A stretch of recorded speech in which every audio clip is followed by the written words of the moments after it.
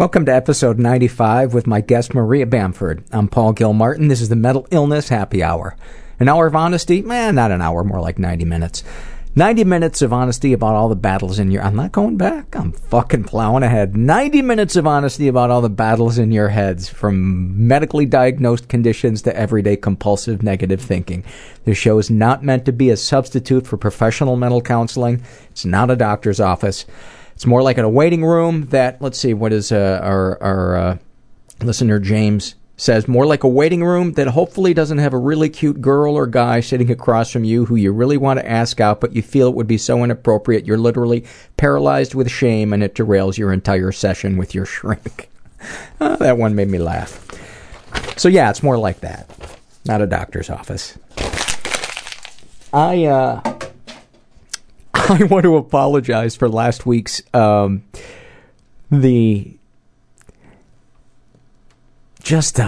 was listening to I couldn't remember if I had read a survey or not, and so I was like, oh fuck, I'm going to go back to last week's episode and listen to the intro and outro and see if I read that one yet. And holy fuck, was I depressed. I hope I didn't drag you guys down with me last week, but I'm sure, as you can tell from the sound of my voice, I am feeling markedly better this week.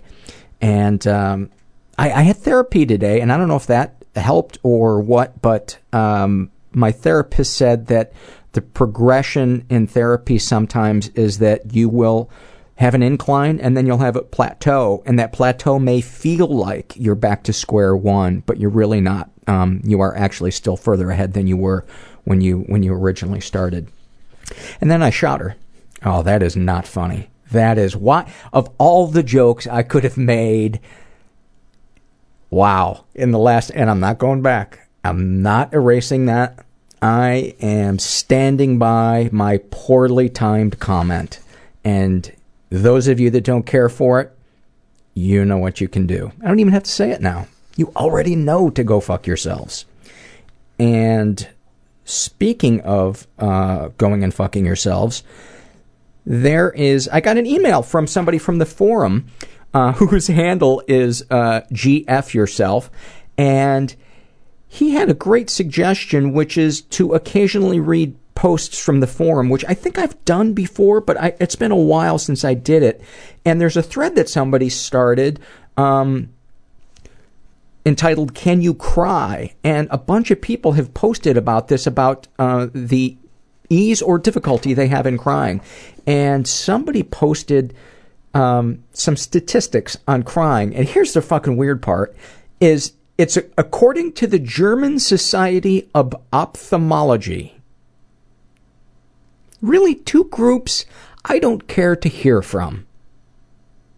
But apparently because the eyeballs make the tears, maybe they know something about it. But although I shouldn't say that about Germans. I love Anna, our listener Anna, who wrote such a beautifully profound piece about what being an atheist means to her. But I am getting sidetracked. According to this study, according to the study of over 300 adults, on average, men cry once every month. Women cry at least 5 times per month, especially before and during the menstrual cycle, when crying can increase up to 5 times the normal rate, often without obvious reasons, such as depression or sadness. According to this German Society of Ophthalmology, is everybody else, by the way, picturing them saluting Hitler like I am right now? According to the German, but seeing Hitler very clearly in focus. That was that's where the Society of Ophthalmology really, when they were at the back of the, what's the name of the Reichsstadt, they could see clearly into the front row. Wow, was that a belabored bit? Not going back. According to the German Society of Ophthalmology, which has collated different scientific studies on crying, women cry on an average between 30 and 64 times a year, and men cry on an average between 6 and 17 times per year. Men tend to cry for between 2 and 4 minutes, and women cry for about 6 minutes. Crying turns into sobbing for women in 65% of the cases compared to just 6% for men. And they don't say how often the sobbing turns into masturbating. You guys master sob, right? Oh, you haven't lived until you've master sobbed. That is a sweet piece of business. And it doesn't say how many people... I had to stop myself. Because I truly knew at that point I was the only person on the planet that wanted to hear more of that bit. Let's go from talking about sobbing and masturbating to... I want to read an email I got from a counselor. His name's Dave, and he's in Georgia.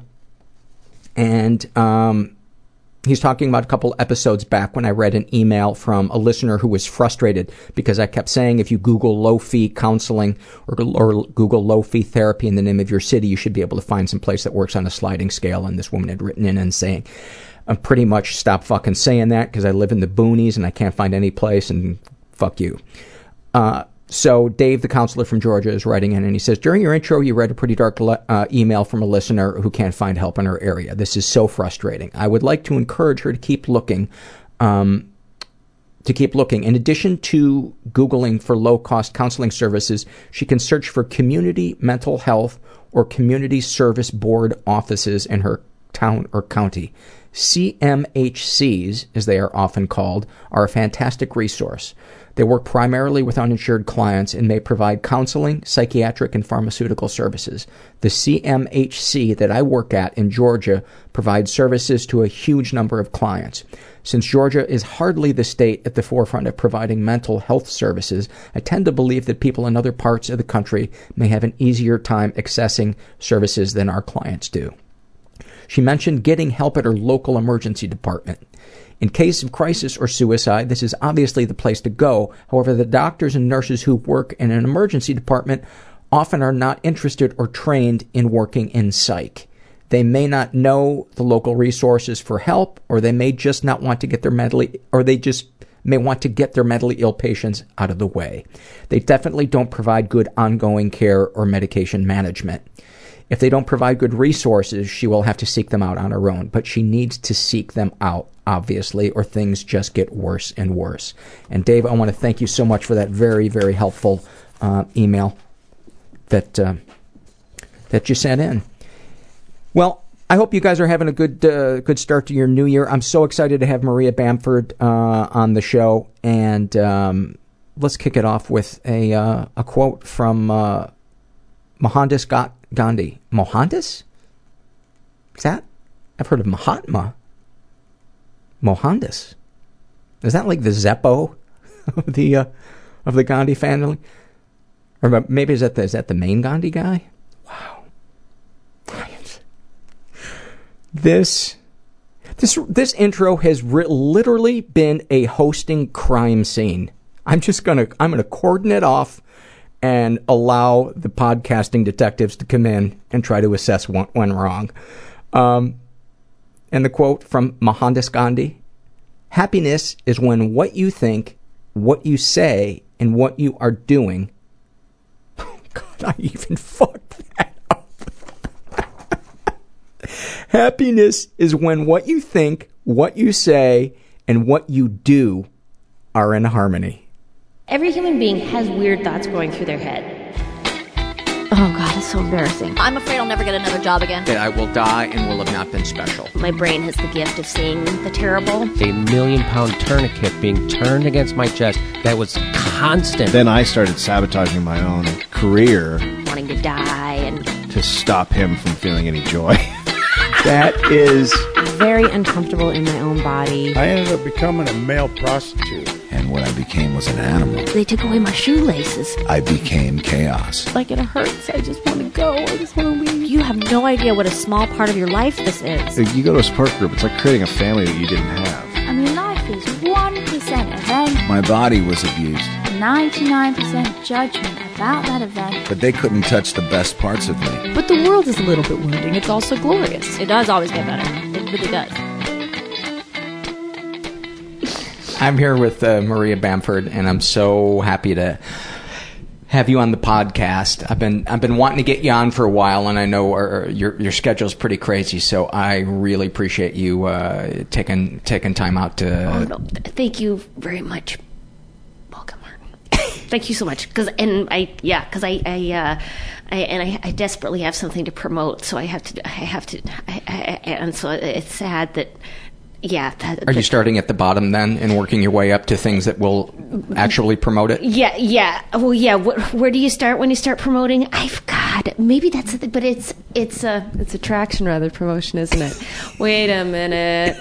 I don't know where I got that, but it's a special coming out in Wednesday 28th. You can download it at chill.com, and it's an hour-long comedy special for just my parents in the audience. You're just performing for two people, your parents. Two parents. Well, cut out the middleman. Why get all these 800 strangers together, and that's being generous, into a theater when the only people I'm really trying to please, Marilyn Joel Bamford. And Maria is not kidding. This is a downloadable. It costs special. Something. It's $4.99. And you are literally performing just for your parents. I can't wait to see this. Yes, especially when I close with the suicide chunk. But I serve pizza right before start going into the suicide material. Oh my God, that's fantastic! I can't wait to see this. So I'm sure it will already be up by the time this airs. By the time, yes. Yeah, because I record these sometimes weeks in advance. I'm so sorry for promoting something right in the beginning. No, not at all. We'll promote it again at the end, and I'll make sure to put a link up on my website. Yeah, so that's that so much more appropriate. Maria's already beating herself up. This is fantastic. So you are, for those of you that have been living under a rock and don't know who Maria is, she is one of the most original voices in stand-up comedy today. She has been very open on stage about her mental illness and makes light of it in a way that is so funny and so touching. It's like a lot of comics will skim the surface talking about their life and their pain, and they'll occasionally dip down a little bit into it, but like Maria, in the first 10 minutes of her act, will just go right to the center of the earth and spend your time there, and there's a bond that your audience members feel for you that is. Can you feel that depth? Well, I'm having a lot of feelings during the show, but I usually don't go into my darkest material until, or not dark, but more intimate material until, I have to warm up and do some stuff about food, some light material about gas station recipes, and how I wish they would provide them for. Have you ever had a gas station tuna fish sandwich? Oh my God, it's so good because there's no tuna in it. It's just a scrumptious, fishy nougat. Anyways, but so I start with something, and then I'll So no, I'm not. That was a very generous description of me, kindly. But what I'm trying to say is I like talking about stuff like that, and I think now because of the internet, where you can get a more specific audience, I think I get an audience that is more open to that, which is such a relief. So delightful. Yeah, I mean, when you think of stand-up comedy in the 90s, it was very often the headliner and the audience. The audience just showed up for the comedian. Yeah. And for an original voice like yours, I would imagine that had to have led to some painful nights, because there are people that don't get you, people that haven't experienced profound pain in the place that your comedy comes from. I think everybody's experienced some profound, or they don't want, because I understand, like, I like to go see music. No, I don't. Wait a minute. I've seen music. That's what I want to say. I've seen music, but I think, I kind of like pop music. and I, like I'm not so much like a folk music kind of like, sad, real songs of, and I think I may be the comedy equivalent of something that I don't like in music, not don't like, but just like, if I wanted to go out, I want to go see Lady Gaga, something super fun, and and some people, but I prefer to, so I understand that people would, I'm going out on a Friday night, I don't want to hear about the 8,000 U.S. veterans that die of suicide every year, which is funny because you think they die over there, but they come home. Oh, I thought it must be funny because no one's taking it that seriously. Have you said that on stage? Oh, yes. And just awkward silence? Yes, yeah, and I mean, that's sort of a shock value. My dad was in the military, and I get so mad about it. I just get so mad. I've read, I don't know anything more than anybody else. I've just read magazine articles and listened to the New York Times and quoted as if it were the Bible. It is not the Bible, nor is the Bible the New York Times. And if there is a science, and we don't know, but we don't know if there's a science, but there is a God. But what did I say? What was I can't remember now. About more soldiers dying from suicide than are dying overseas. Yeah, why? What's going on? And my own personal experience with suicide or unbearable mental problems, whatever those are for anybody, whether it is PTSD, it is unbearable. And the reason that people kill themselves is not out of, sassy pettiness or like that, like that just I'm not getting my way. Yeah. Right. Because people, the one thing I always hear is like, or one joke I've been making, people get so mad at you if you do that. They will get so mad at you if you commit suicide.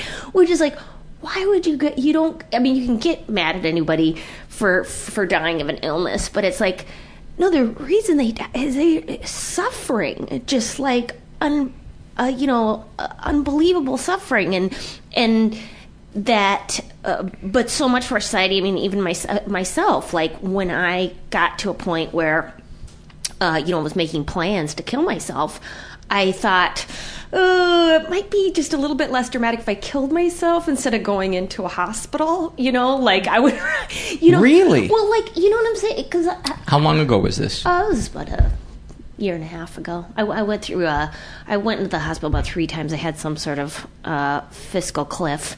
It wasn't fiscal, it was just a cliff. And everything was fine. It wasn't triggered by money? No. No? Oh, no. Okay. No. But, no, it was you're talking about what's going on with the country. The fiscal cliff. Yeah, the fiscal cliff. Yeah. Which sounds fun sometimes when you think about it. How tall is it? Is the water warm? So yeah, I went. I living in California, where it's super liberal, super kind of groovy, and I'm a comedian. I'm in entertainment, and I have a problem with going into a hospital for 72 hours just so I won't kill myself. I can't imagine like what these 18-year-old dudes who are coming back, who are from more conservative backgrounds, there's counseling available or somebody to go, but I can't imagine that there isn't some huge block to going in for help, because I felt embarrassed, and I talk about this stuff all the time, and right. I had to, and I'd even heard stories of people, there's so many people who have come out to talk about that, Jonathan Winters and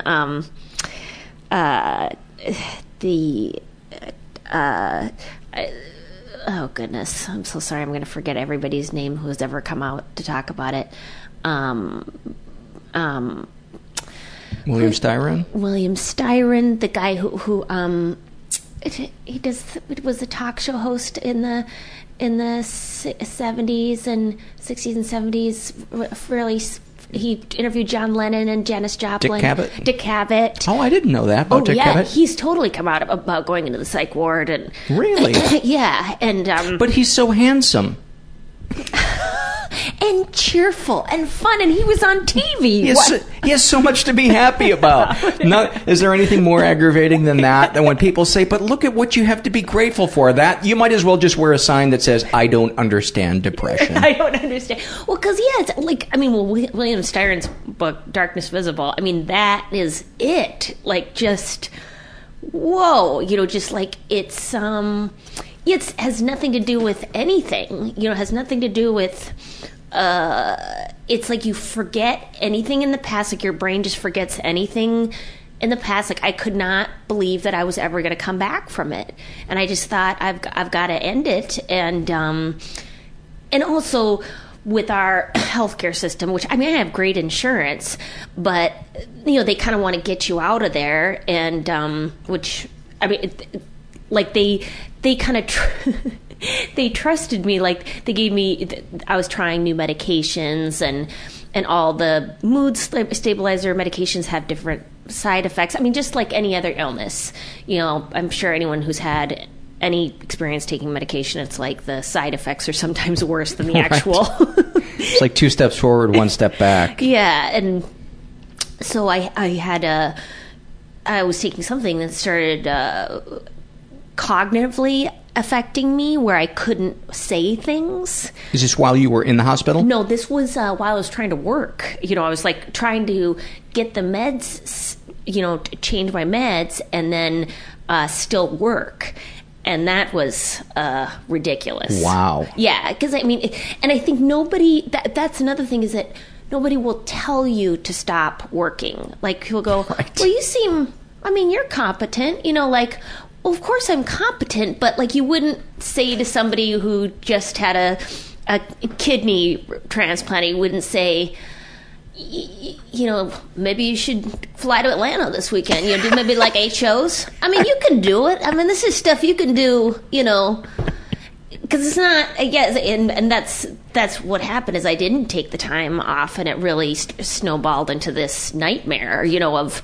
I've told this story before. I was in Chicago and was supposed to do a bunch of shows, and I just thought, okay, I just got to go, even though I was feeling worse and worse, like just like not able to think. I don't know if you have ever had that experience, but it's terrifying.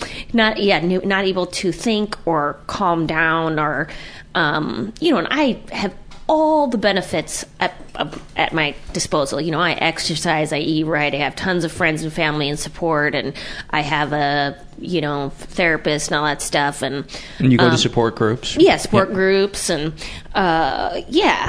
meditation, everything. And I was in Chicago. I've lost all of my identification. Like I was trying to get ready for the show, and I just somehow lost everything. Like I was walking the streets and I just lost everything. Somehow cut myself on something.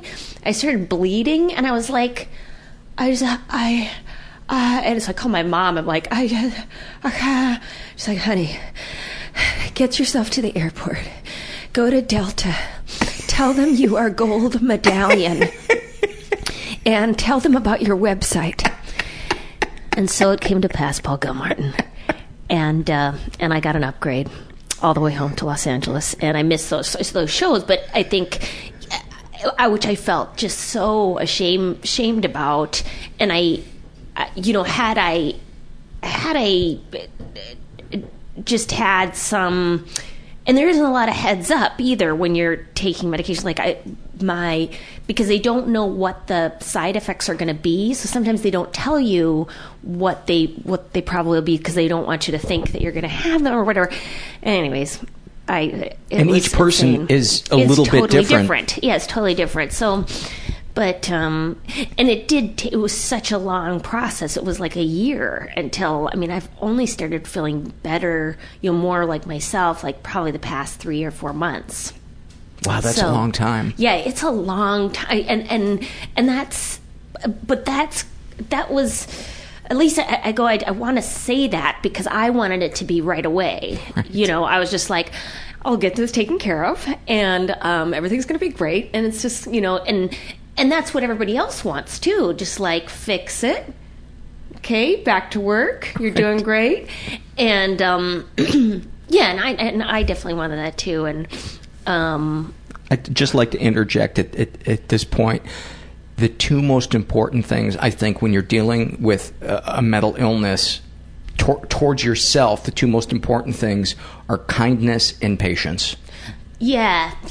And it's the hardest thing because your brain is all confused and you're feeling terrible about yourself. And, you just gotta...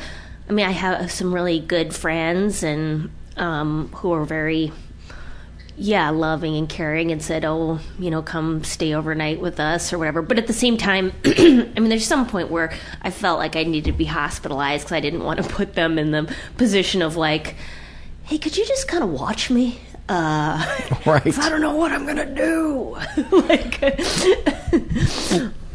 When was the first time you... And we'll come back to the hospitalization, but I want to kind of set the table for where this all started and how it progressed. What was your childhood like? It was upper middle class, Duluth, Minnesota. Delightful. My father's a physician. I think I just got the gift. I don't think there was anything terrible happening. I think it just from my brain has the gift of seeing the terrible, but it wasn't spectacularly dysfunctional or anything. And but I started having, when I was 10 years old, I started having suicidal ideation, like starting to think of wanting to die, and kind of writing in my journal of wanting to die, and I got into like kind of obsessive prayer, like praying to God, please help me, please help me, please help me, and then I think I was like, oh no, God doesn't exist. Anyways, he does exist for some. And do you believe in God? Not so much anymore.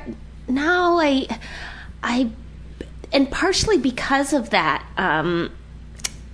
mental crash, because I felt no comfort, like nothing, and just feeling like, okay, and feeling like some of my spiritual friends were not super helpful in that area. We're like, you just need to keep praying, and God will, and I do think it is a function of the brain, is our God consciousness, and mine was just broken and off, and I do believe in human beings. I know I don't understand why people are kind or loving, and I don't.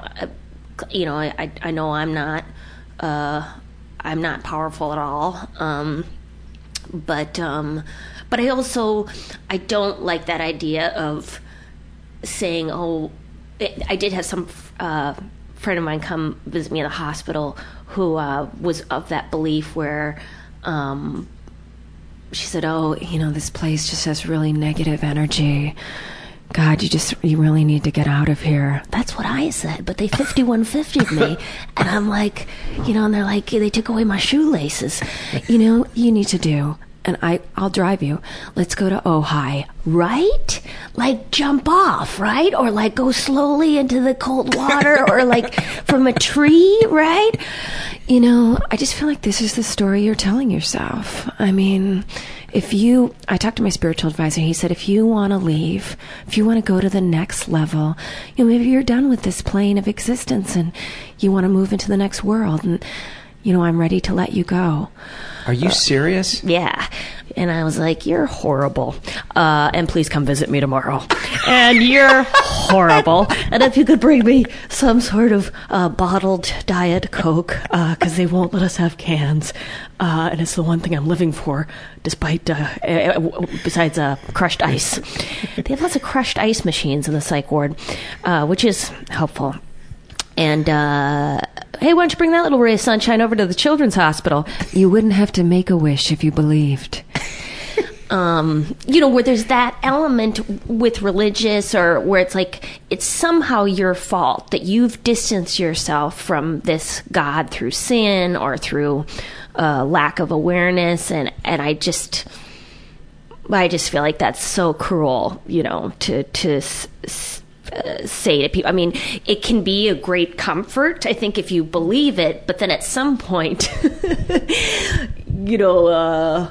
it's devastating when you can't feel it at all. But I don't know. So childhood suicidal ideation at 10? And so I developed sort of an eating disorder, I think, which kind of helped me kind of numb out, where I'd starve and then eat a bunch of food, so I think it kind of helped me regulate my mood, really, where it's like I could kind of be out of it all the time. Was it like it gave you something to focus on other than the thought of killing yourself? Yeah, it was kind of, because I also started having a little OCD around the same time of, there's a type of OCD, it's called like Unwanted Thoughts Syndrome, which people think I'm making up, but I have. There's some books about it called The Imp of the Mind, and what's the other one? By the way, Maria, people that take the survey on the website, you cannot believe how many people have unwanted thought syndrome. Yeah. I love my dog more than anything in the world, they'll write, and I think constantly about killing it. Yeah. I'm afraid I'm going to do that. Yeah. And unfortunately, these people take this anonymously, so I can't email them back and say, you have no idea how common that is, that people have unwanted thoughts. And the most common one is you're at the top of a building, and you just keep thinking, I'm going to jump, I'm going to jump, I'm going to jump, I'm going to jump. But that it can present itself in many other... And horrendous things. Like things like, there's another book is Tormenting Thoughts and Secret Rituals, which is, because it's about... It happens as a part of postpartum depression too, where women you'll think of molesting or killing your baby or something, and how what and it's such a taboo thought, because every human being has weird thoughts going through their heads. Like, I mean, I don't know if you ever, sometimes comedians will say things like that, like, "Here's my dog looks sexy," like, whatever. But for most people, it just fleetingly go through your mind, and you just like blink and go, ugh, and move on. But if you have like that OCD trait, you start trying to want to get rid of the thought, which makes it come back. So I started like gripping my fists, started to avoid people, which that's what happens with OCD. You start avoiding the whatever it is, whatever the dirt or external thing is. But I started avoiding. My thing was, I was lightly molested as a child by. I mean, it wasn't. It was just sort of like. Oh gracious! I won't go into detail, but anyways, it wasn't a long-term thing, and it was just. But it was very big in my mind of what had happened, and it was just some light touching around the breast. Anyways, well, I say this all the time in the podcast, Maria. It's not what happens physically as much as it is the mishandling of our soul and the feeling that we don't matter, that somebody is sending us a signal, you don't matter, you are my object. That is the injury. That's the powerful thing. And I think I was also a super sensitive kid, but anyway, so what my unwanted thoughts would be is that I would do that to another person. So I stopped spending time with friends, like, because I was worried that I would reach out and try to touch somebody, and then also I started not being able to sleep at night because I was worried I was going to kill my entire family. And then I told my mom that, I finally got up the courage to tell my mom that because I wasn't sleeping, and they sent me to therapy, where I went and talked to an ex-nun, and she let me sleep on her couch, which is basically all that happened, which was therapeutic in itself to get to sleep, but it was Christian therapy. So she gave me this terrifying book called Hind's Feet in High Places, which is this horrendous, like, allegorical book about it's like a dwarf going on a journey. Anyways, I found it so deeply disturbing, and I still do now. I went and got it to read it to see what it was like, and I'm like, what the fuck? Like, why would this be a comfort at all? And it was all about suffering, and that this little being suffers and suffers and suffers, and then through suffering meets God. Whoa. I was like 12, it's just so awful. She couldn't give you "Are You There, God? It's Me, Margaret"? Yeah, want some more a beat, Clifford, the big red dog. What about that guy? That's pretty comforting. So, the unwanted thoughts, you told your mom about that, and then this therapist knew about that. Right. And my mom thought I was gay because of those thoughts. She thought it was a gay thing that I was thinking of molesting, because it was girlfriends. But it was like, it wasn't like that. It wasn't like I was attracted to somebody. And I have really thought through that extensively. As Jackie's education says, I've been to college. And,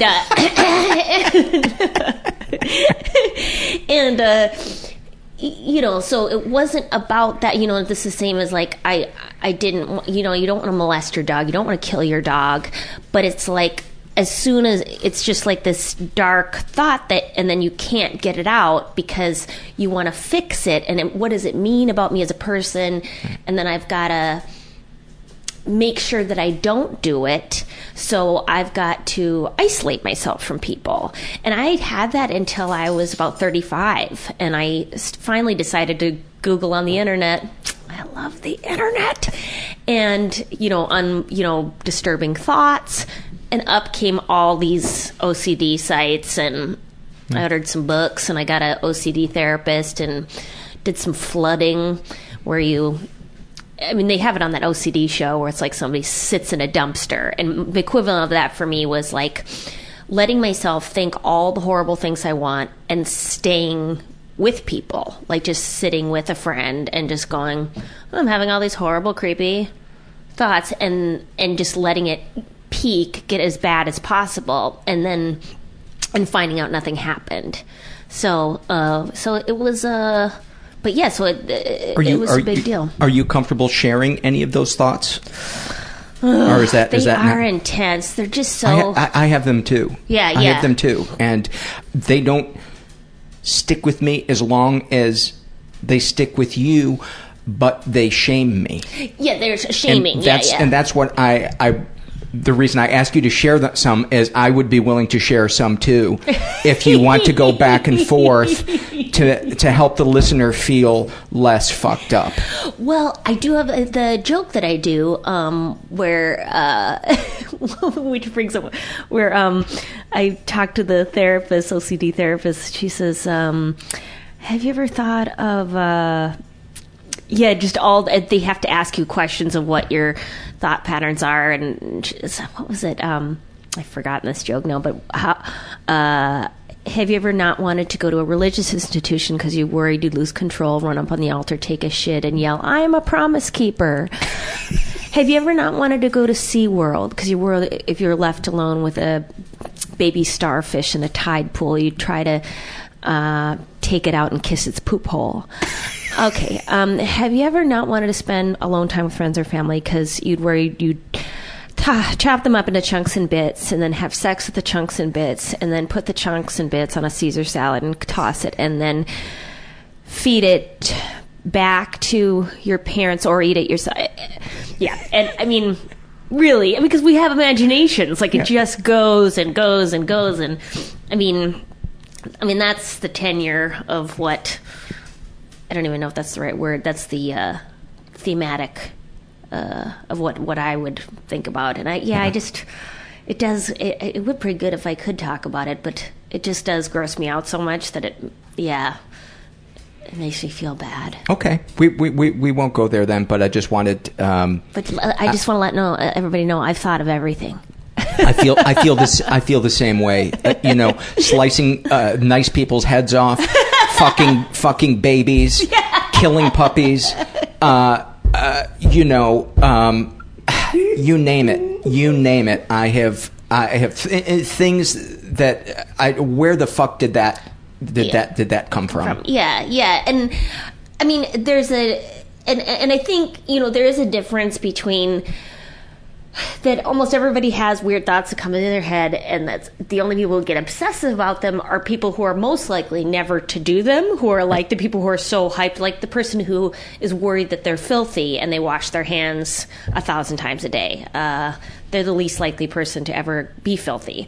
But and then there's a difference between that and like psychosis, where somebody might genuinely when somebody's a predator or something like that. I mean, there's a genuine difference between that, and I want to take that seriously too, that there is that as a problem if you act out on those things. But that's the reason I think people don't talk about it, because it's like you don't want people to misunderstand. Right. Because I've had that happen. I went to a therapist and a psychiatrist who I told them I just kind of said it in passing, just saying, I have unwanted thoughts syndrome thing, and then they asked about it, and I was like, I was trying to educate Paul because I just want to help, and both of them were horrified. We're just like, well, I might need to make a report about this, like. One guy said that I could be psychotic, and I was just like, and he was it's like, I can see why people feel alone, because it's a harder thing to talk about because people can misunderstand what you mean by it.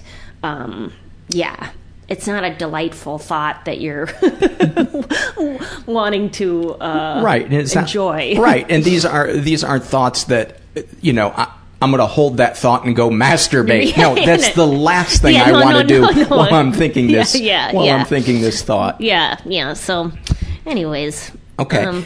So you're 10, 12 years old. You've got these. You've got an eating disorder. Yeah. You've got unwanted thoughts syndrome, and you've got suicidal ideation. Right. And you're a triple threat. I'm a triple threat, and also, but I got a great family, and I got good schools going to, and I'm learning to play the violin. I was an excellent violinist from the age of 3 to, I think those things do help a lot. Like I was in a gifted kids program where you could go and, it had a good neighborhood where it's like I could knock on my neighbor lady's house and go, what are you doing? And I could, and she would go, well, I'm just playing the piano. And then, I could have someplace to hang out, like a nice neighborhood where you could, there was a community. So I look back on that and I go, oh my God, that's awesome, that I had that. And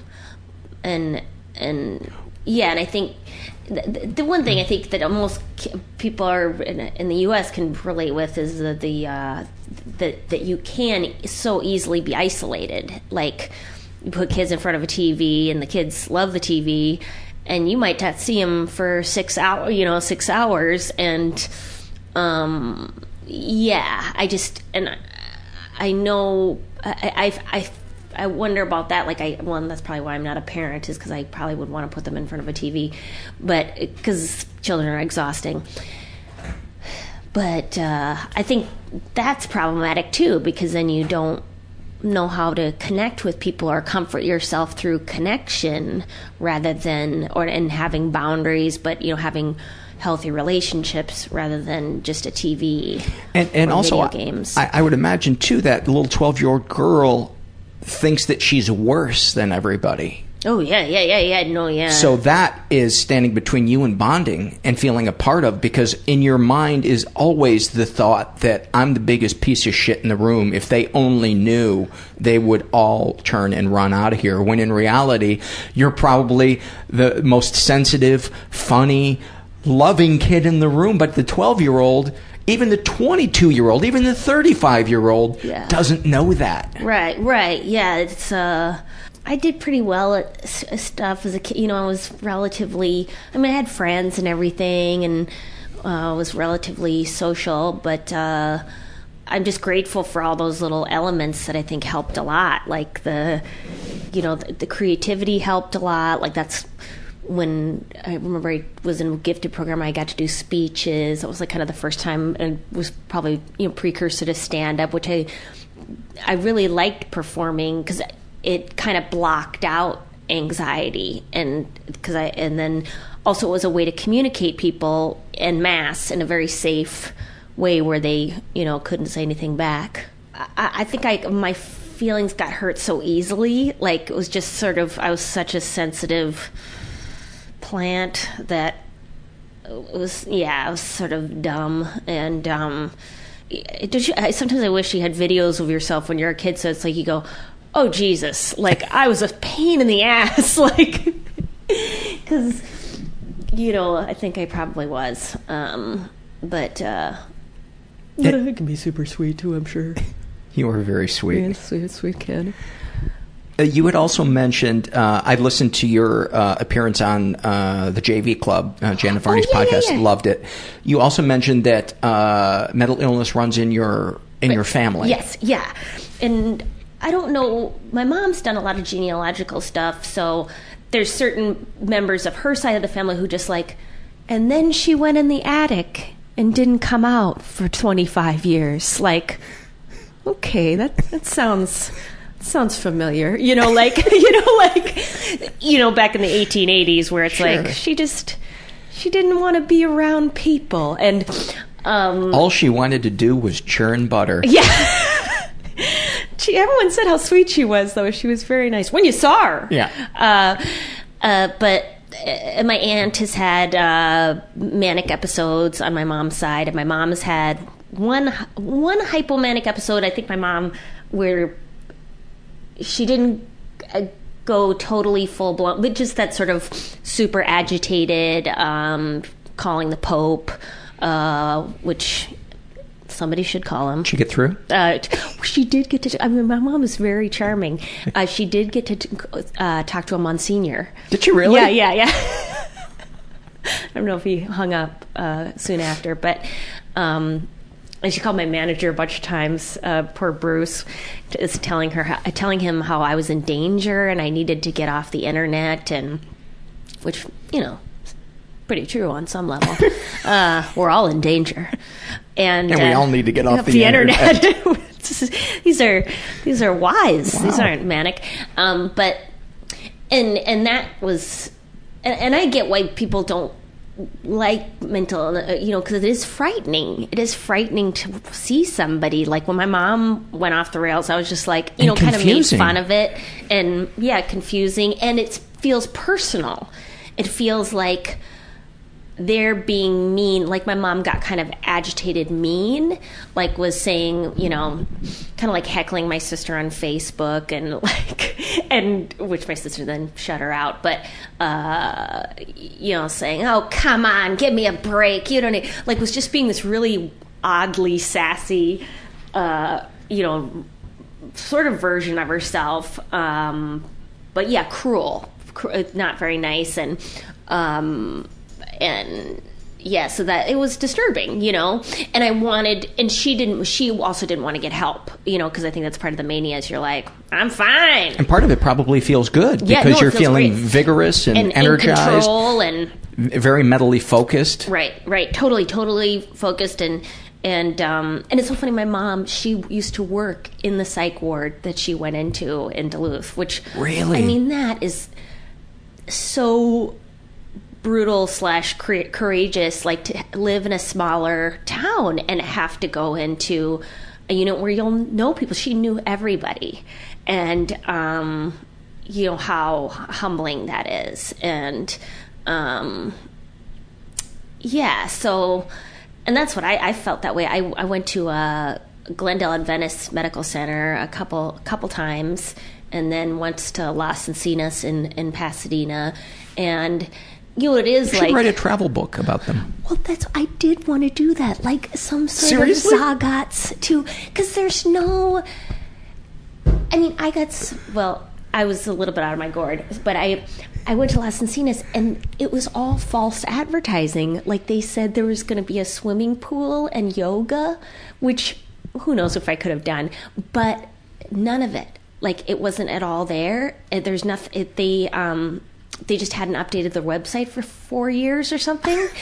And I think that's the thing that's interesting about mental health. It seems like people are ashamed to be there, so they're less likely to complain on some level, like, because you look crazy anyways for complaining. So oh, she's going on and on about there should have been a pool. yeah. And you know, and it is a hospital, and you are just there so that you're safe. But it was like, I guess, you know, like I was a dumb, because I tried to find someplace that was aesthetically pleasant, you know, because that helps your mental health if there's trees. And I'd been to Las Encinas just in passing before, 'cause sometimes they have support groups out there, and yeah, so I went out there, and it was it was not good. Well, it was good in that it was safe, but there's just funny psychiatrist story, like the psychiatrist who, okay, so he's got an iPad, an iPhone, and like another bag of tricks, and he sits down and he's like, kind of lays out his entire body. He's probably like 6'3", puts his feet up on the table, and he's like, so, and kind of like squidges down in his chair, kind of like a basketball star. And I'm like, what's going, I mean, I get it, you're here all day, you know, maybe you see everything, you're tired. But then he started taking phone calls during the session, which is I had to pay cash out of pocket. He was the only psychiatrist I could see, so it's $350, and he was taking calls. And I said, "Hey, man, you know, could you just not take a couple calls?" He said, "Well, I'm very busy." I go, "Yeah." You know, so I tried to say something about it, and then we got into, you know, like what he was just asking me about my story. I think he was listening, because he did say when I said I was a comedian, and all of a sudden I hear from his iPad come up the sound of like a voice or something like that. I was like, "Oh, is he playing a video game now? Like, what's going on?" He had YouTubed me during the session and was like playing it back to me like target spots, and I was like, "Hey, hey, buddy, hey, what?" And I said, you know, this is insane. And I think I was fairly pleasant about it. And he said, "Oh, well, I just had to make sure that you weren't psychotic." And I'm like, you know, if somebody's psychotic, you check that shit later out. You know, like at least, so you're Jesus. You know, I think I'll put that in an internet search engine a little bit later and just see what comes up. You don't look like the Jesus I know, but I'm going to just take you for your word. Like, he was saying that he, you know, had to know that I was really an entertainer. I'm like, how many people say that they're entertainers in Los Angeles County, even if I'm not? Who gives a shit? Like, what does that have to do with anything? So that, I think, the humbling part of it, of going, like what you were saying, when you go in the hospital, it's like you just gotta let go and go, okay, I'm here, and just let go, just hope for the best, because I'm, you know, it was good for me to be there, because I felt safe. You know, and I was, you know, so. I just want to interject something for anybody. I'm so glad that you talked about that, because a lot of people will have an experience like that and then say that stands for all psychiatry, and they will never go back. Oh my God! Yeah, no. There are bad ones out there, but the majority of help out there is good, and if you just keep going, just keep looking, you will find the right one, and you will know, because when you walk into that room, or after a couple of visits, you will feel safe, you will feel listened to, and you will feel like, okay, I'm moving forward with this person now. Yeah, and this guy could have just been having a bad day. He's a fucking asshole. Well, burned out, or, you know, whatever. Everybody has, I mean, I know, obviously, I've had some bad days at work where I have not shown up. And so I get that, but yeah, I've also had some wonderful ones. The one in I mean, have you ever read the medical reporter for, he writes, he's a physician, Atul Gawande, is it? He's sometimes he'll write... I don't read Foreigners. Okay. He's an American, and we're all immigrants. Just about the American healthcare system, and like, I just the idea that listening is so important part of medical, like any medical transaction is like, just that it's healing to be heard, you know, and so healing. Yeah, to just and to be like this guy who was the psychiatrist in the over at Glendale Adventist, he said, "Tell me your story from the beginning," which I was like, "What?" Like, in a very calm, like genuinely interested way, and I was like, "Oh my God, dude, you're good!" Like that's very generous. Like that's very generous, and it just seemed, just like a very. Of course, it meant I wanted to keep it tight. I tried to keep it tight because I don't want to, go over the light. But he did have a light, and that I did try to wrap it up after the 5-minute mark. But yeah, did he lose interest when the checks went out? yeah, he totally left. But that's because he was distracted. Yeah. It wasn't that he wasn't enjoying the show. Stand-up jargon that Marie and I are exchanging. But and I have a current psychiatrist who, she's not perfect. You know, we've had some, like, I got totally irritated when she put me on, or she didn't put me on. I accepted the prescription of Lamictal, which is, I think, is very successful with people who mood stabilizer, and one of the main side effects, though, is cognitive problems where you have trouble speaking, talking, or thinking. And I think if you're, you know, and I felt so mad that she did not tell me that, you know, that was one of the main side effects that one would find. I was like, dude, I'm a comedian. Like, that's my job. And so I was able to tell her that, and she was like, yeah, I just she hadn't had anybody who'd had that kind of job before. So, so you got off that one. Yeah, I got off that one. I mean, that's, I think, good too, to be able to share, I'm sure she's been irritated with me, because one thing I do, I don't know if you do this, Paul, but I like to forget to refill my prescriptions. Oh my God! What? I'll be fine just for a couple days off. What am I doing? Don't touch the hot stove, as my sister says. The stove is hot. Don't touch it. What if I just go off my meds for a couple? No. Hey, stove, hot. Don't touch it.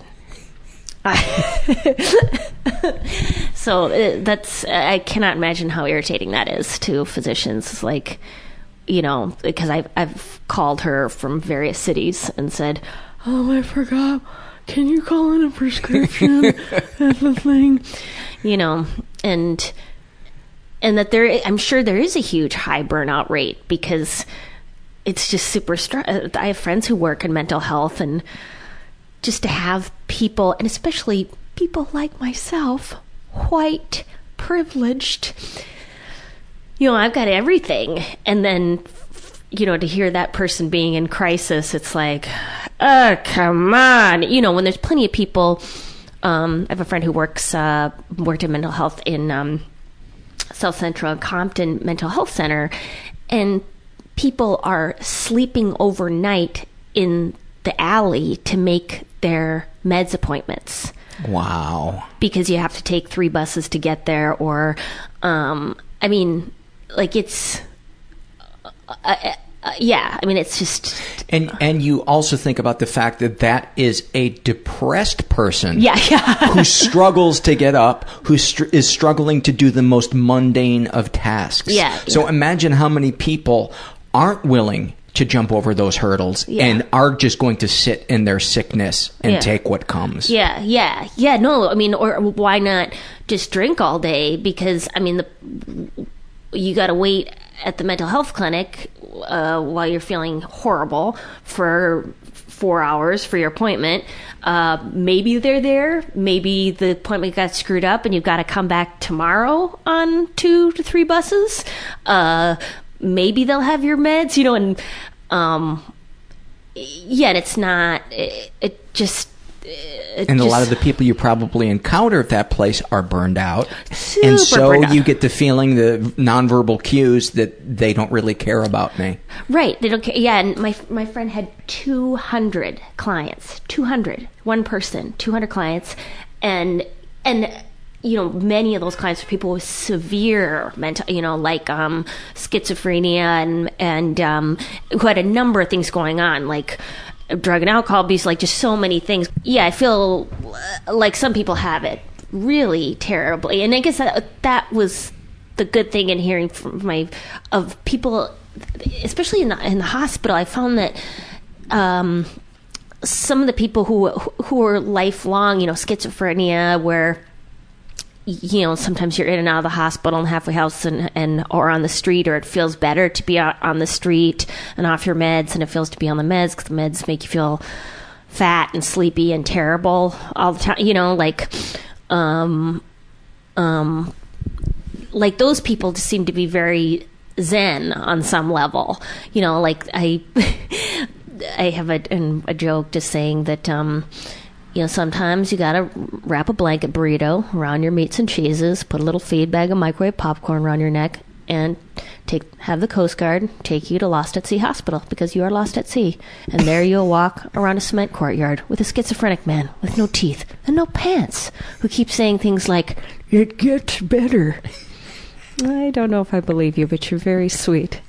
But that's like, was that your experience? So sweet. Yeah, like really lovely, sweet man. Like I was just, pacing the halls like everybody. And he would always come by and go, "You're gonna be okay." And, and he'd obviously been through this a billion times, being hospitalized. And it was, it's just very, very sweet. Very, Can we talk about the hospitalization from the beginning of before, where you were and how it progressed to the point where you knew you wanted to hospitalize yourself? Well, this was about a year and a half ago. Well, yeah, like a year. I remember getting an email from you saying that you were checking yourself in. Yeah. Oh, didn't get a response from that. No. I did email. No, I know you did. You did. What happened? Probably ever since I turned 40, I started, and I don't know if this is a biochemical thing or situational thing. I moved to a house, so I was more isolated. There's also a bit more stress and pressure. I had a relationship breakup, a bunch of things going on. So it's like, maybe those things added to it. And I told my mom had a manic episode, and I told my friends, hey, if I ever start talking too fast or having a lot of great ideas, just let me know, and I'll go into the hoosgow. And can I stop you for 1 second? You have BiPolar II, I guess, is the new gladiator sandal, and so that's what it's called now. Okay.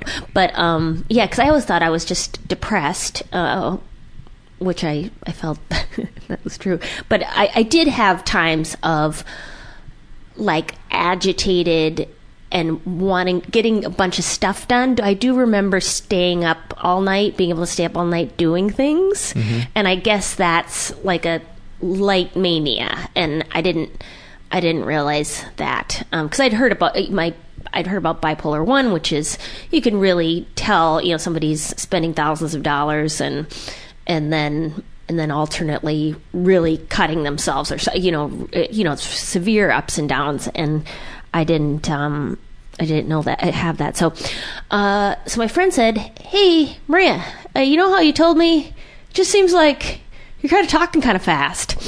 And so I was like, okay. And my psychiatrist said also that I past couple months have been saying, you're speedy. You're like really speedy. I want you to try this mood stabilizer. And I was like, no, I don't need that. That's for crazy people. And so I was refused. And then I thought, okay, I'll go on this mood stabilizer. And I just wanted to do the responsible thing. And I was feeling bad. So I thought, I went to Las Encinas and it was, Got ready for a nice swim. Ready for a nice swim. It's going to be a relaxing weekend. And so it wasn't super high pressure. Like I was just like, oh, I'm going to nip this in the bud and just not be by myself while I'm going on this new medication. I'm not feeling the greatest. So I did that and it was helpful. And I think that's when I got on Lamictal. And I was like, okay, well, I better have this because I've spent 3 days in the hospital. So back out on the road. And, then with Lamictal, it wasn't working. And then also I was starting to have real problems with working. And, because it was difficult to form sentences and thoughts. Yeah, and I started to get more and more terrified and more sort of jacked up, depressed. It's like suicidal, hopeless. So the second time, and I went through an outpatient treatment program at the Glendale Adventist for about 6 weeks after that, and basically kind of like not breeze through it, but just was like, okay, I got this. Okay, bye. And it basically outpatient was just to create some sort of structure, I think, and that was very helpful. It was cognitive behavioral therapy, and it wasn't like, oh, I'm learning a ton. It was providing a comfort and a place to go where I could kind of stabilize while getting on these new meds. So you were off Lamictal at that point? No. I was still on it, and okay. then starting to go on the road and starting to go back to work, and then just things kept getting worse. Like I was doing the road, and like I have to call my psychiatrist. Just freaked out, because I wasn't able to sleep, and it just, things started to get more and more kind of confusing and sort of frightening, and it wasn't getting better. And that must be terrifying. Yeah. Because I always feel like, especially the American way is like, well, you take the correct actions, and I don't know, maybe this is I come from a family where it's like people are always suggesting things. Well, you know what I did? My mom was like, you know what I did? That's probably exactly what I did because you raised me. We do the exact same things. We do almost the exact same things. Did you call around and see if that plumber had? Yes, I did. I did do that, Mom. Like, it just like wanting to think, oh, if I take the right actions, then everything's going to be fine. And it just wasn't that way at all. It was just like this long, embarrassing process. I had a mentee, somebody who somebody you were mentoring in a support group, and she called me, and I called her from the psych ward just to tell her I was in the psych ward, and she was like, you know what, it just sounds like you're really busy, maybe it's not. I'm like, oh no, you know what, you don't think I have what you want. Anyways, but so the things started to just get worse and worse, but I didn't want it to become worse and worse, and I was kind of feeling like it was my fault, like the medications weren't kicking in, and they were kind of confusing me, like I just couldn't get a handle on my thoughts. And then, so I think it was 6 months late. I don't know. I'm not sure the timeline because it feels like it's been 5 or 6 months later. I got through the outpatient treatment program, gotten a certificate signed by all the therapists, which does feel good. And my sister had come to visit, and I thought that was going to help. Like I thought, oh, it'll be fun, and I just started to kind of freak out. So I checked myself in at Glendale Adventist, and which is definitely more of a very hospital-like setting. It's very closed in. There isn't. There's like a cement courtyard place you can hoof it around in your in your socks. And they give you socks. You get some nice socks with rubber. Because they take your shoes, right? They take your shoes and your shoelaces. You can wear your shoes as long as they're without shoelaces. Then that feels a little cuckoo. Right. And you go to different groups all day that are, it's humbling, like grooming group where you have to ask the nurse can I please have a razor to shave my light mustache that has grown over the, and then they watch you while you're doing it. And wow, it's not fun. It's not super fun. But I think the important thing is I was safe because I had started planning, like going, well, I have all these pills. I'll just, and it was such a disappointment to my sister and my family, just feeling like, I invited her out here. Anyways, I was just feeling worse and worse and just having terrible ideas. And then this might have been,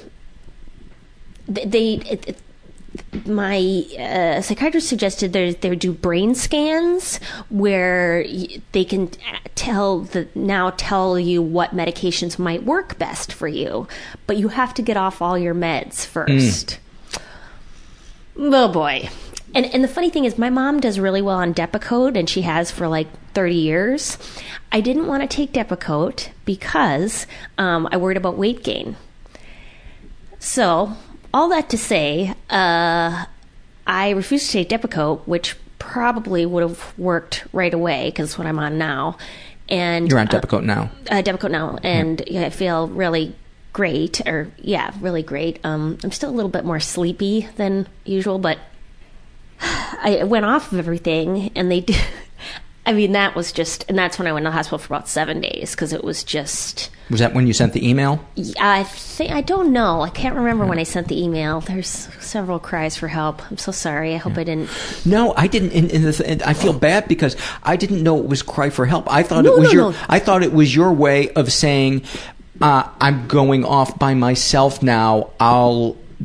Please don't contact me. Oh, okay. That's so funny. Yeah. If I'd known that you wanted visitors, because I heard you say on Janet's podcast that you wanted people to visit you, and I felt terrible because I was like, I would have visited you in a heartbeat. No, I know, and I think part of me, I think it was low self-esteem of going, I don't want, and also not wanting anybody to see me like that. It felt like you were pushing everybody away. Just the way it was worded and everything was. No, I think you're right, because then I think you had said something about I'll contact you when I get out. Yeah. And now I look back and I go, I mean, were something like that to happen again, I'd be like, oh my God, get everybody, anybody want to come visit? Come visit. Because it's number one, it's hilarious. It is kind of fun. It's a very fun memory in retrospect that I share with some friends of them coming to visit. Just how ridiculous it was. And but yeah, so then I went in for about 7 days, and that was just, and it was awful. I just felt awful, so awful. Can you describe what you were feeling? There's not really, it's not anything I'd felt before. Sort of this whole gradual slide. It was like that Darkness Visible book, like just like, it's like breathing is not good. Like I just want to be knocked out. Like every day was just like a minute by second sort of torture. It wasn't, I mean, I've been depressed before and crying and stuff like that, and this was not crying. Like this was just like I am in this high state of agitation, just like sort of like I couldn't read, I couldn't write, I couldn't focus on anything. I couldn't really talk to people very well. It was very odd and disturbing. And it sounds exhausting. Yeah. It was and there's no. That's the thing. They don't have any exercise. I mean, some of the things that are so helpful for mental health, they don't have. Like, there's a lot of carbs in mental health facilities, and a lot of And I think there may be some lack of funding issue or burnout, like some things I thought, like they'd have groups and there's some wonderful people, like really wonderful, who did things where people would kind of connect people. And like one lady was so great. She came in and she was Filipino, and she was like, let's do a game or something. And it was hilarious. Like it was kind of really did occupy your brain a little bit, and everybody could participate. But then, like, I remember this one guy who'd do a group every day, and the whole group would be like, let's go around the room. How's everybody feeling? And people are feeling horrible. I mean, their answers aren't going to change from day to day. Like, he's like, sometimes life, it's just suffering, You just feel, it's not good, and you think, is it going to get better? And it doesn't. Anyways, how you doing, Alice? How you doing? Well, there's a television in my head, and sometimes I hear it. I'm trying to turn it off. Well, how are you feeling, though, Alice? Well, I'm worried that the Russian militia is coming over the hill. I know that, but Alice, how you feeling? I'm pretty good. Like, so totally useless on some level. I was like, what would be more useful if we played a game like One Big Blob. Have you ever played One Big Blob? No. It's a tag game where one person has to chase somebody else, and then they start chanting One Big Blob, and then the people chase somebody else, and then they all start linking hands, and pretty soon there's 20 people, One Big Blob, chasing one person, and then you become One Big Blob. Anyways, like easy things are having like or like a joke book. Like, even if people could read aloud from it, like some of the moments of relief where like I'd ask people, hey, do you have any jokes? And they tell, and I'd be like, okay, it was like sort of a relief for a second, because I couldn't read anything, and just to get your mind off how it wasn't so good. Would you try to make other people laugh and break the ice? Oh no, I was beyond that. Yeah. No. Sentences were too hard. Yeah, it was not good. Not good. So what was the turn? Any other highlights or lowlights from that? I did see another comedian there, though. Oh yeah? Yeah, it's hilarious. I could not. They were having some sort of issue, I think, and I think it was addiction related. But anyways, it was so funny. They were making phone calls off the phone to get gigs the next weekend from the psych ward. And I'm like, wow. Oh my God, that is awesome. Wow. Wow. It was so great. Which that's basically what I was trying to do before, just like, and then I went through the outpatient treatment program again, a second time at Glendale Adventist, and that really helped me just get more into acceptance, like what you're saying, letting go, like, okay, this is it. This isn't, I'm not going to make it go away, and just, let it ride. Like, I can't fix it. And it seemed like everybody who I talked to who had got, I did talk to Jonathan Winters on the phone. Yeah? Yeah. And it sounds like he's had to go into the hospital a number of times. And back in the 60s, you had to go in for months. Like, they would just keep you down with Valium, and then maybe you came out of whatever episode you were in. But he was very kind, he said, "Hey, you got a good shrink?" And I said, "Yes, I do." And he said, "Well, then you just keep going," that's it. You just keep going. And I did have friends who had been through terrible things who said it will get better. And I did not believe them at all. I did not. Which is so odd to me, because I've had a very good life. So it is weird how quickly I completely obliterated that from my brain. That's how convincing mental illness is. It's so fucking convincing. I always say, George Lucas has nothing on mental illness. It creates a world that is not real that is so fucking believable, and you really believe that it is never going to get better because the way you feels like it's going to last forever. Right. Yeah, everything points towards it making sense, and it just, it's just not. Yeah, it's almost, it's like it's working against you. Your brain is working against you, and but the great thing is now, I mean, just like the wonderful thing is how much I appreciate. Like I've just, I appreciate life. I'm like, oh, things are good. Oh my God, like I can perform and I can think of things. Like I had this great weekend in Toronto recently where I wrote a bunch of new jokes, and it was just so delightful. Like how grateful I am for that. That's a possibility. It's just like what everybody says. When they go through something and then they come out and they're like, I just have a lot of gratitude.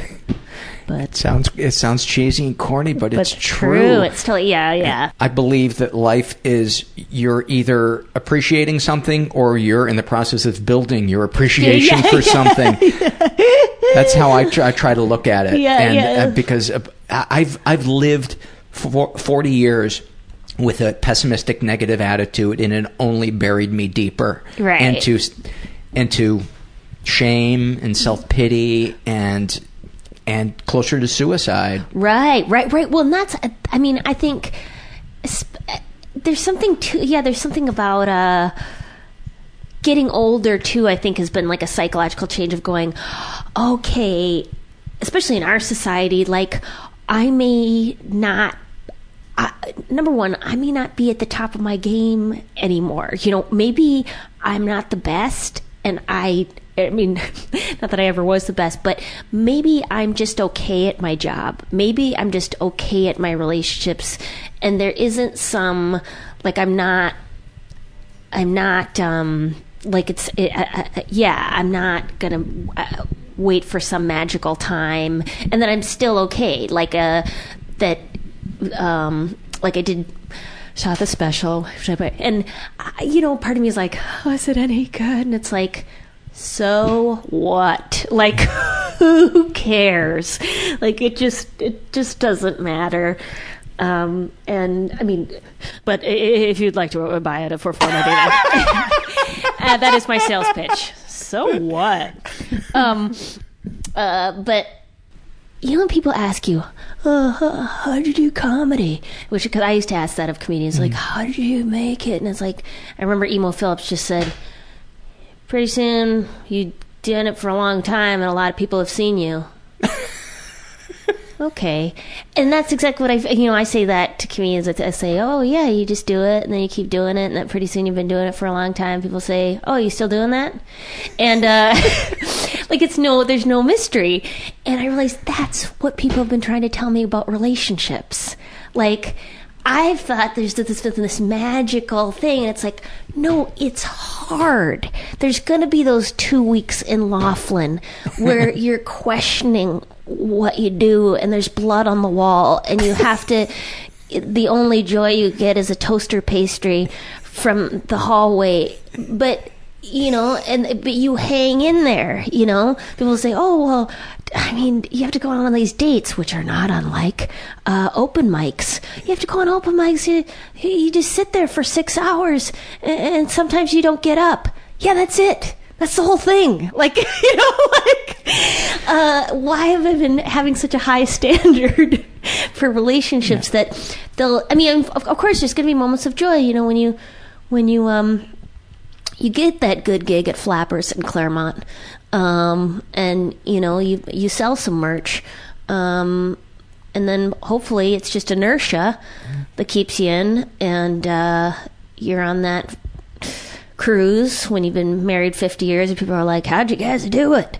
And that's what I feel like when I'm doing a show right now. Happy anniversary, show business. I still love you. Is it fair to say that sometimes you just need to stop worrying and anticipating when is the great moment going to come? Yeah. And just try to enjoy the moment that you're in. Yeah. Which, I mean, it's like all these things that have been said through the end of time, the ages, but that they're said that because they are helpful and true. But I have to say that when I was feeling bad, nothing helped me. Any sort of spirituality, meditation, 12-step, I was when it comes to a out. chemical imbalance in the brain, there is sometimes nothing but medicine. Yeah, I was just out. So, and it was comforting. Friends did come to visit me, or I talked to them on the phone. But it was, and that was great. But it wasn't any sort of. Yeah, it was just bad. Yeah. Which I've heard that about, what a cancer, whatever. Where it's like, oh no, it was horrible, and they removed, certain part, like a surgery. It's horrible sometimes, and then you just keep going through it. You just keep going through it. Yeah. Yeah. Okay. When you love someone so much, Paul, but you can't, it's not enough. I painted this dog bank for my dad at Color Me Mine. It's right in front of me right now. It's a ceramic dog. Ceramic dog, which is also a bank because I want him to have his own money. Where's the money going? Money's going into the head. Oh, you didn't choose the butthole. Oh, well, there wasn't a choice there at Color Me Mine. But I see. You didn't make it. You just painted it. Oh, no, I just painted it. It's a lazy man's craft store. Okay. You just pick it out, and then they slab it with... And I worked very hard on the collar, but then I started to lose interest, and I just dabbed paint all over it, and I felt like... Is that all I can do for my father? I love him so much. It's like I don't know, I was just thinking about that, that I can't love people... enough. I'm always going to let somebody down. I'm going to give somebody a shoulder-based hug. I'm going to forget their birthday. I'm going to half-ass it on the last part of the paint job on their ceramic dog. How can I, just let people know how I really feel? So I have a bonfire on my front lawn, and it's going 24/7, and I just tend to that. And there's a live webcam, and that way, if anyone questions, if I forget something or if I'm grumpy, click on that link and you know how I feel about you. Eternal flame. Anyways, that's a new joke premise. But I am going to send this to my dad. I think it's beautiful. Well, it's very unattractive, and I think that's also going to be great for my dad because he likes to irritate my mom and have things that are kind of unattractive out. And I can't wait to hear, her saying, "Well, why don't we put this downstairs? I think this would be great behind the TV."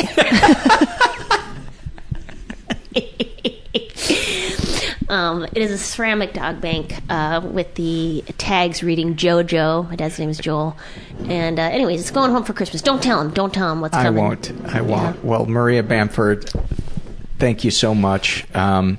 I got a lot out of this. Yes, okay. And seriously. Oh, good. Good. I mean, I love talking to you. It's you're a kindred spirit, and I love what you do on and off stage. And thanks, Paul. I want to thank you. I love it. I love talking about mental illness. I never get enough. It's so fun. Well, then you just opened yourself up to coming back on the podcast. Okay, wait a minute. Okay, thanks, Paul. Many thanks to Maria for being such a great guest and just being such a nice person. Definitely go check out her special. We'll put a link on our website. But you can find it at chill.com, and it's well worth the $5. It's a great comedy special. Before I take it out with a couple of surveys, I want to remind you there's a couple of different ways that you can support the show. You can support it financially by going to the website, mentalpod.com. That's also the Twitter name you can follow me at. You can go to MetalPod and make a one-time PayPal donation or a recurring monthly PayPal donation, which is my favorite because that gives me a kind of a picture of how close I'm getting to being able to support myself full-time doing this thing.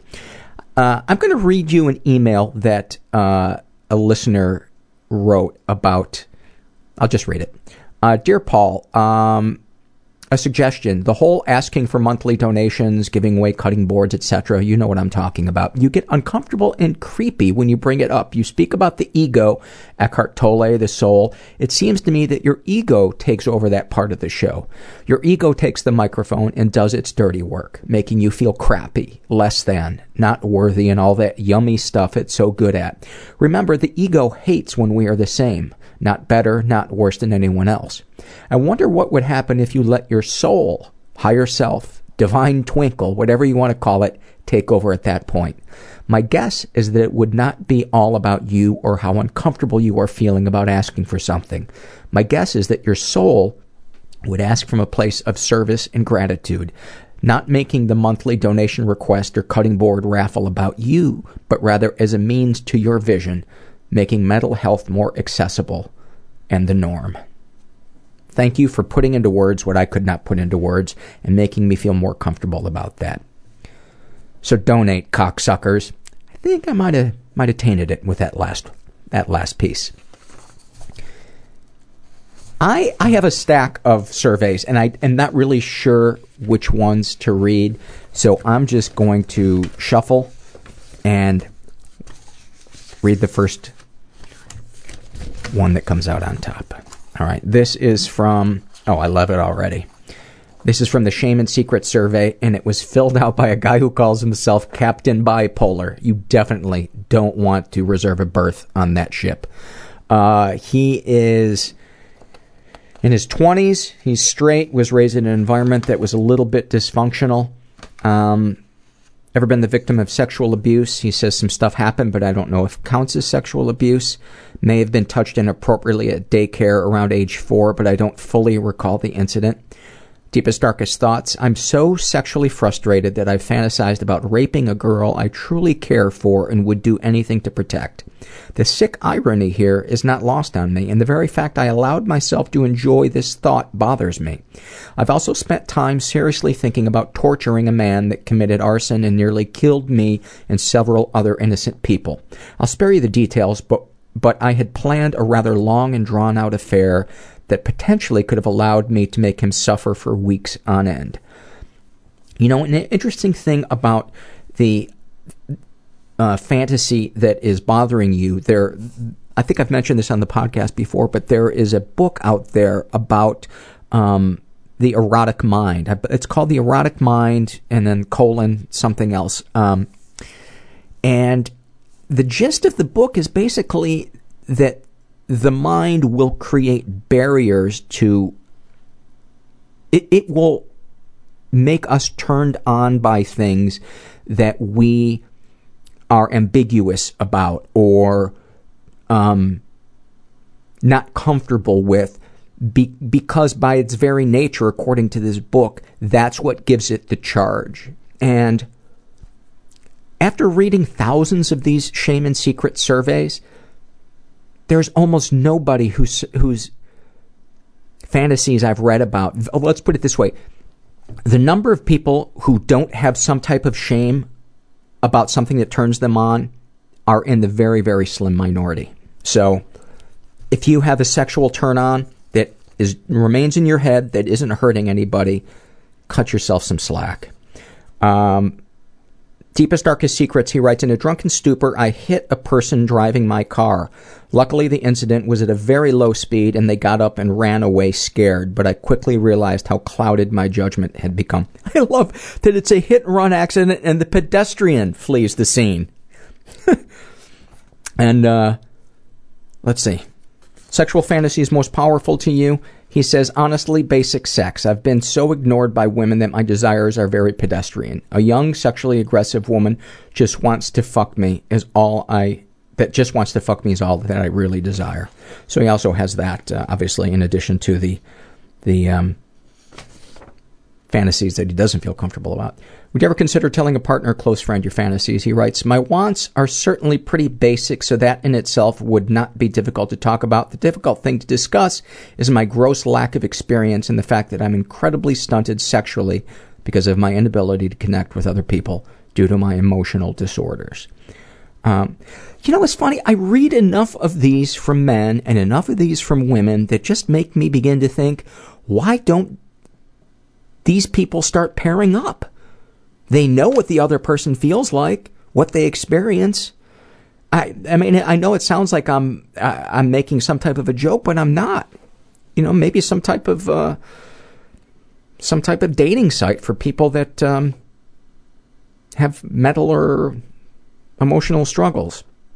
Right now I'm seeing a lawyer's face just shaking his head going, really? Why don't you just give him your house? Why not just give him your house? Would you ever do these secrets and thoughts generate any particular feelings towards yourself? He writes, I feel like a failure as a man. I'm ashamed of myself. I'm frustrated that I do not have the emotional capability to interact well enough with women to be able to have a relationship.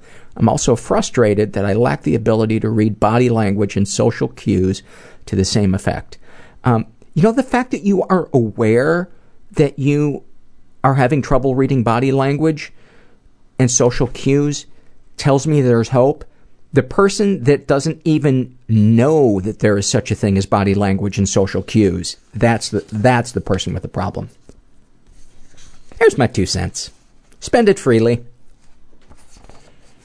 This next survey is also from the Shame and Secret survey, filled out by a woman named Kendall, who's in her 20s, bisexual, was raised in an environment that is pretty dysfunctional. Ever been the victim of sexual abuse? She writes, some stuff happened, but I don't know if it counts. When I was younger, a family member who was a few years older than me would regularly engage me in oral sex. I was young enough at the time to have no idea what sex was before she told me. Deepest, darkest thoughts. Sometimes I resent my parents for the way I've turned out, despite knowing it's not their fault. Deepest, darkest secrets. I've been cutting myself since I was 11. When I'm depressed, I will intentionally eat foods I'm intolerant to and spend the next week in bed hating myself for it. The only reason I want to find employment is to make everyone happy. If I could spend the rest of my life in bed guilt-free, I would. Whenever it's brought up that it's time I look for a job, I find it really difficult to not kill myself. Well, I certainly relate to that part about wanting to spend the rest of my life in bed guilt-free when my depression is kicking my ass. I often have a fantasy about my bed having wheels and just being able to take it wherever I have to go, so I can continue laying down and doing whatever errands I have to.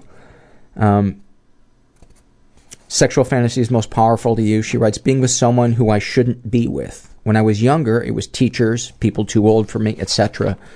Now it's doctors, psychs, my brother's friends. The older I get, the less interested I am in becoming sexual with people, and I think it's because the older I get, the less it matters how old I am / who I am. Still, if it's in some way unethical, you can count on me wanting to fuck you. If you're an adult, that is. I want to have the power over someone for them to know it's wrong, but to go there anyway. That's interesting. Would you ever consider telling a partner, close friend? She says, sure. Do these secrets and thoughts generate any particular feelings towards yourself? She writes, mostly that the older I get, the less desirable I am. The only time I've really felt desirable was when I knew I was still jailbait. Very interesting survey.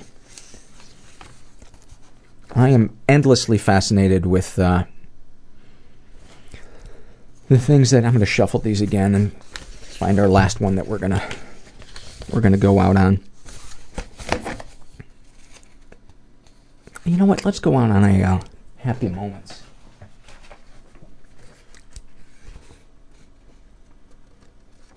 All right. This is from our happy moments survey, and I almost forgot to tell you. There is a new survey up. I want you guys to pick your top 10 favorite episodes of this podcast from 2012. So that survey was just posted right near the other surveys on the website. As I said, this is from the Happy Moments survey. It's filled out by Katie, who's in her 20s. And she writes, when I was in 3rd grade, my dad showed up to pick me up from school in the middle of the school day. It was a complete surprise to me, and I was filled with excitement.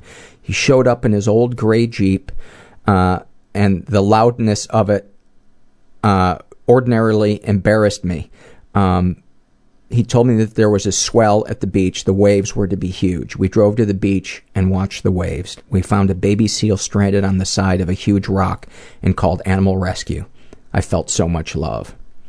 I love that. I never get tired of reading about parents being present in their kids' lives and hearing the kid feel heard and felt and considered. That's a beautiful one. So I'm going to end on that one. I want to thank you guys for listening. And I hope you enjoyed the new intro montage. I agonized a little bit because I was like, it's longer than the other one. But I had such trouble trying to pick clips to edit out because I wanted all of those in there because I feel like they all speak of what this show is about. That was a weird note to end on. I hope you guys are having a good 2013 so far, and if you're feeling stuck, know that you're not alone. And if you listen this far, if you're this deep into the podcast, you should definitely know that you are not alone. So, thanks for listening.